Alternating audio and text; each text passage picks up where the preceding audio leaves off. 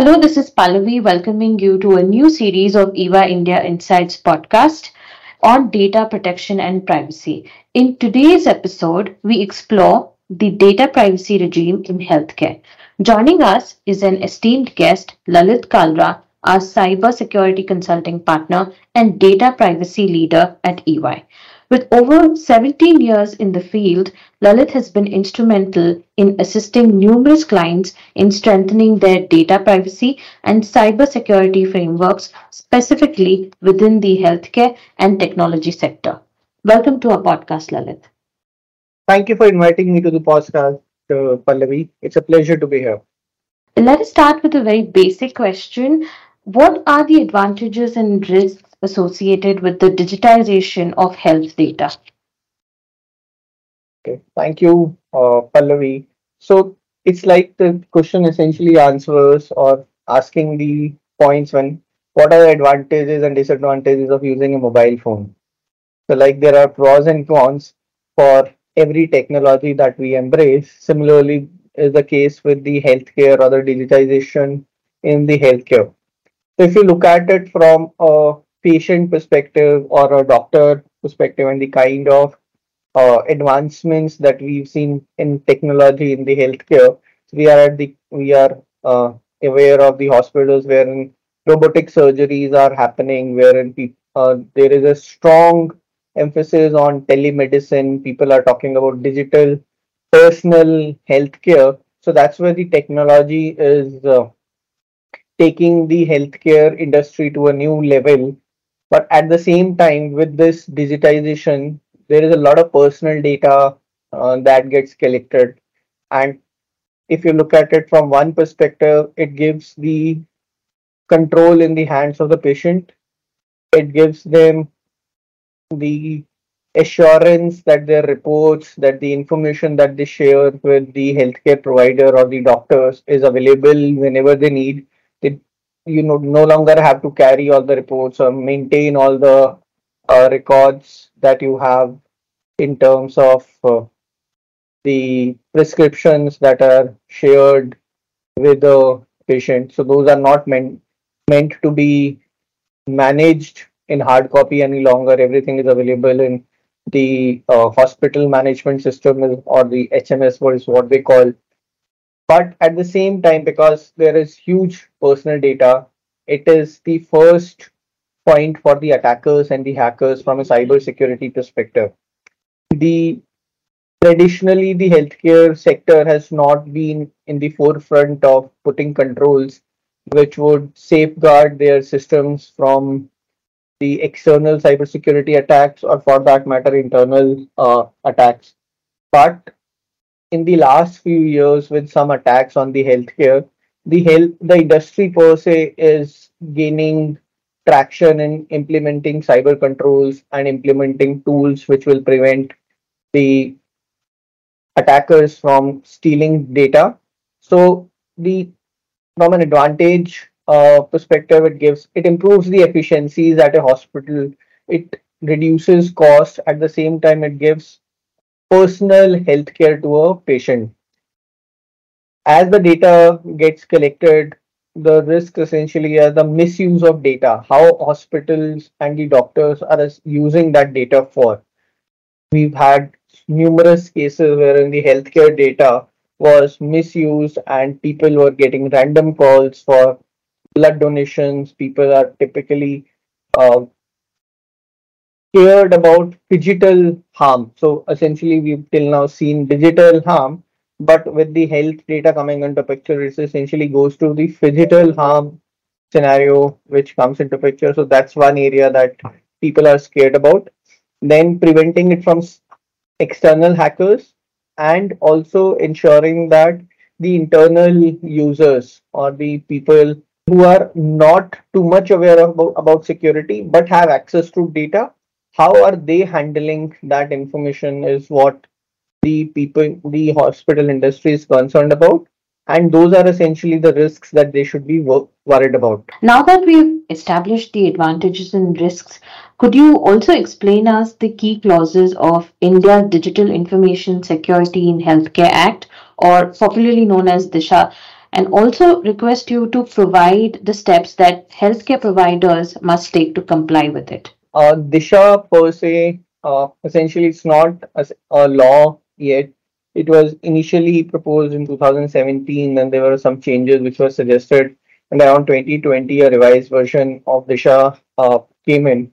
So essentially, the focus of Disha is to ensure that the data which gets collected is has consent of the data owner and holds the data controller, or in this case, which would be hospitals or doctors, accountable for what happens with the data. It is in line with the HIPAA of the US, which mandates organizations to implement certain controls to safeguard the data of healthcare that is getting captured and processed. So it essentially talks about consent. It talks about identifying risks in the systems which help you process personal data in healthcare. It also talks about notifications that need to be sent in case of a breach. It takes about doing risk assessment to ensure that the data is always protected. And it also talks about periodic management reporting that is to be done by the controlled data controller or the entity in this scenario to ensure that they are ahead with respect to the data that they are collecting. Now, from a perspective of the steps that organization should be taking to ensure that they are compliant with the DISHA, see, the healthcare industry per se has a lot of legacy systems, and alongside legacy systems they have medical equipments which collect personal data and integrate with some of the latest technologies to ensure that the data is aggregated in one place and then processed. From a healthcare perspective, the legacy systems would need to be upgraded to ensure that there is a provision of consent for processing the data, the personal data that's get collected. What is the purpose? For how long are you going to retain that data? Who all will have access to that data? What are the third parties that will have access to that information? What kind of processing will happen on that information? All those things the organizations need to identify and ensure that there are appropriate controls implemented to safeguard the personal data. Healthcare officer or the privacy personnel in the organization have a view of what is happening in the data.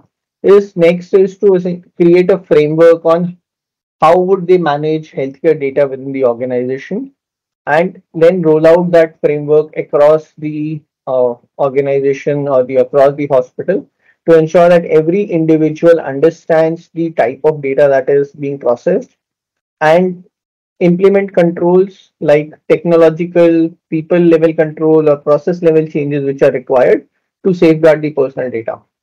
So that in a sense is what the organizations and the healthcare providers need to take. Thank you for those inputs, Lalit.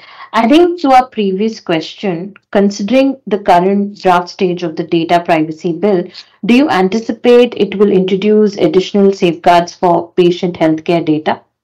That's a great question, Pallavi. The personal data protection bill that the government is coming up with will be an overarching law above the existing regulations which are there in an industry. It aims to provide a overarching framework with which the other laws will typically align with.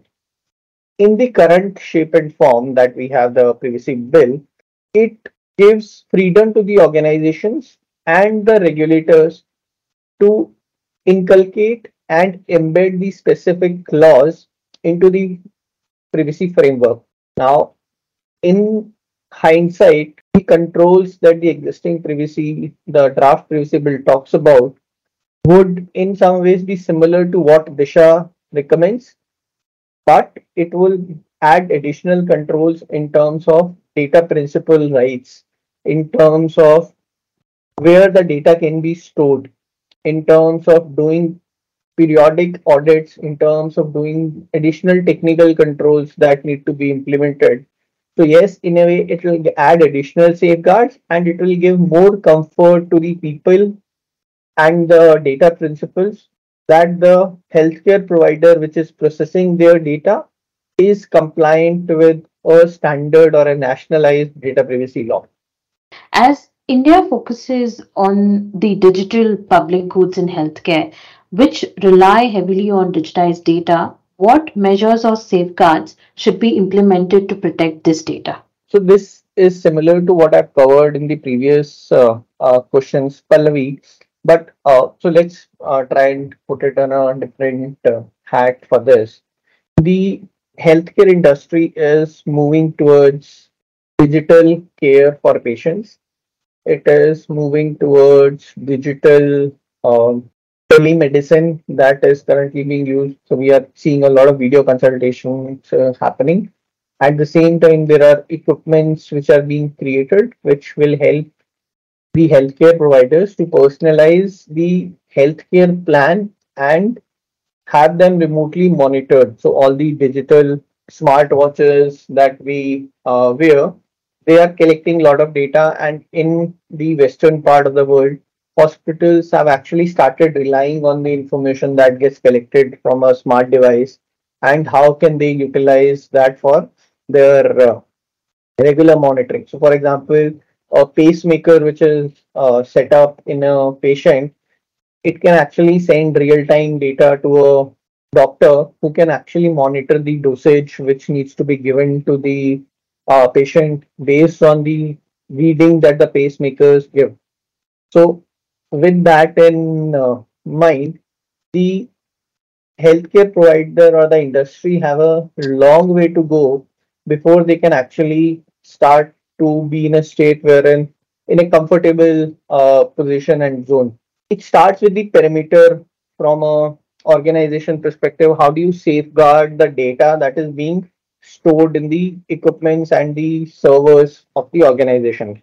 There you'll have to put controls at different layers. You'll have the perimeter layer, you'll have the application layer, and the others layer where you have to put technological controls.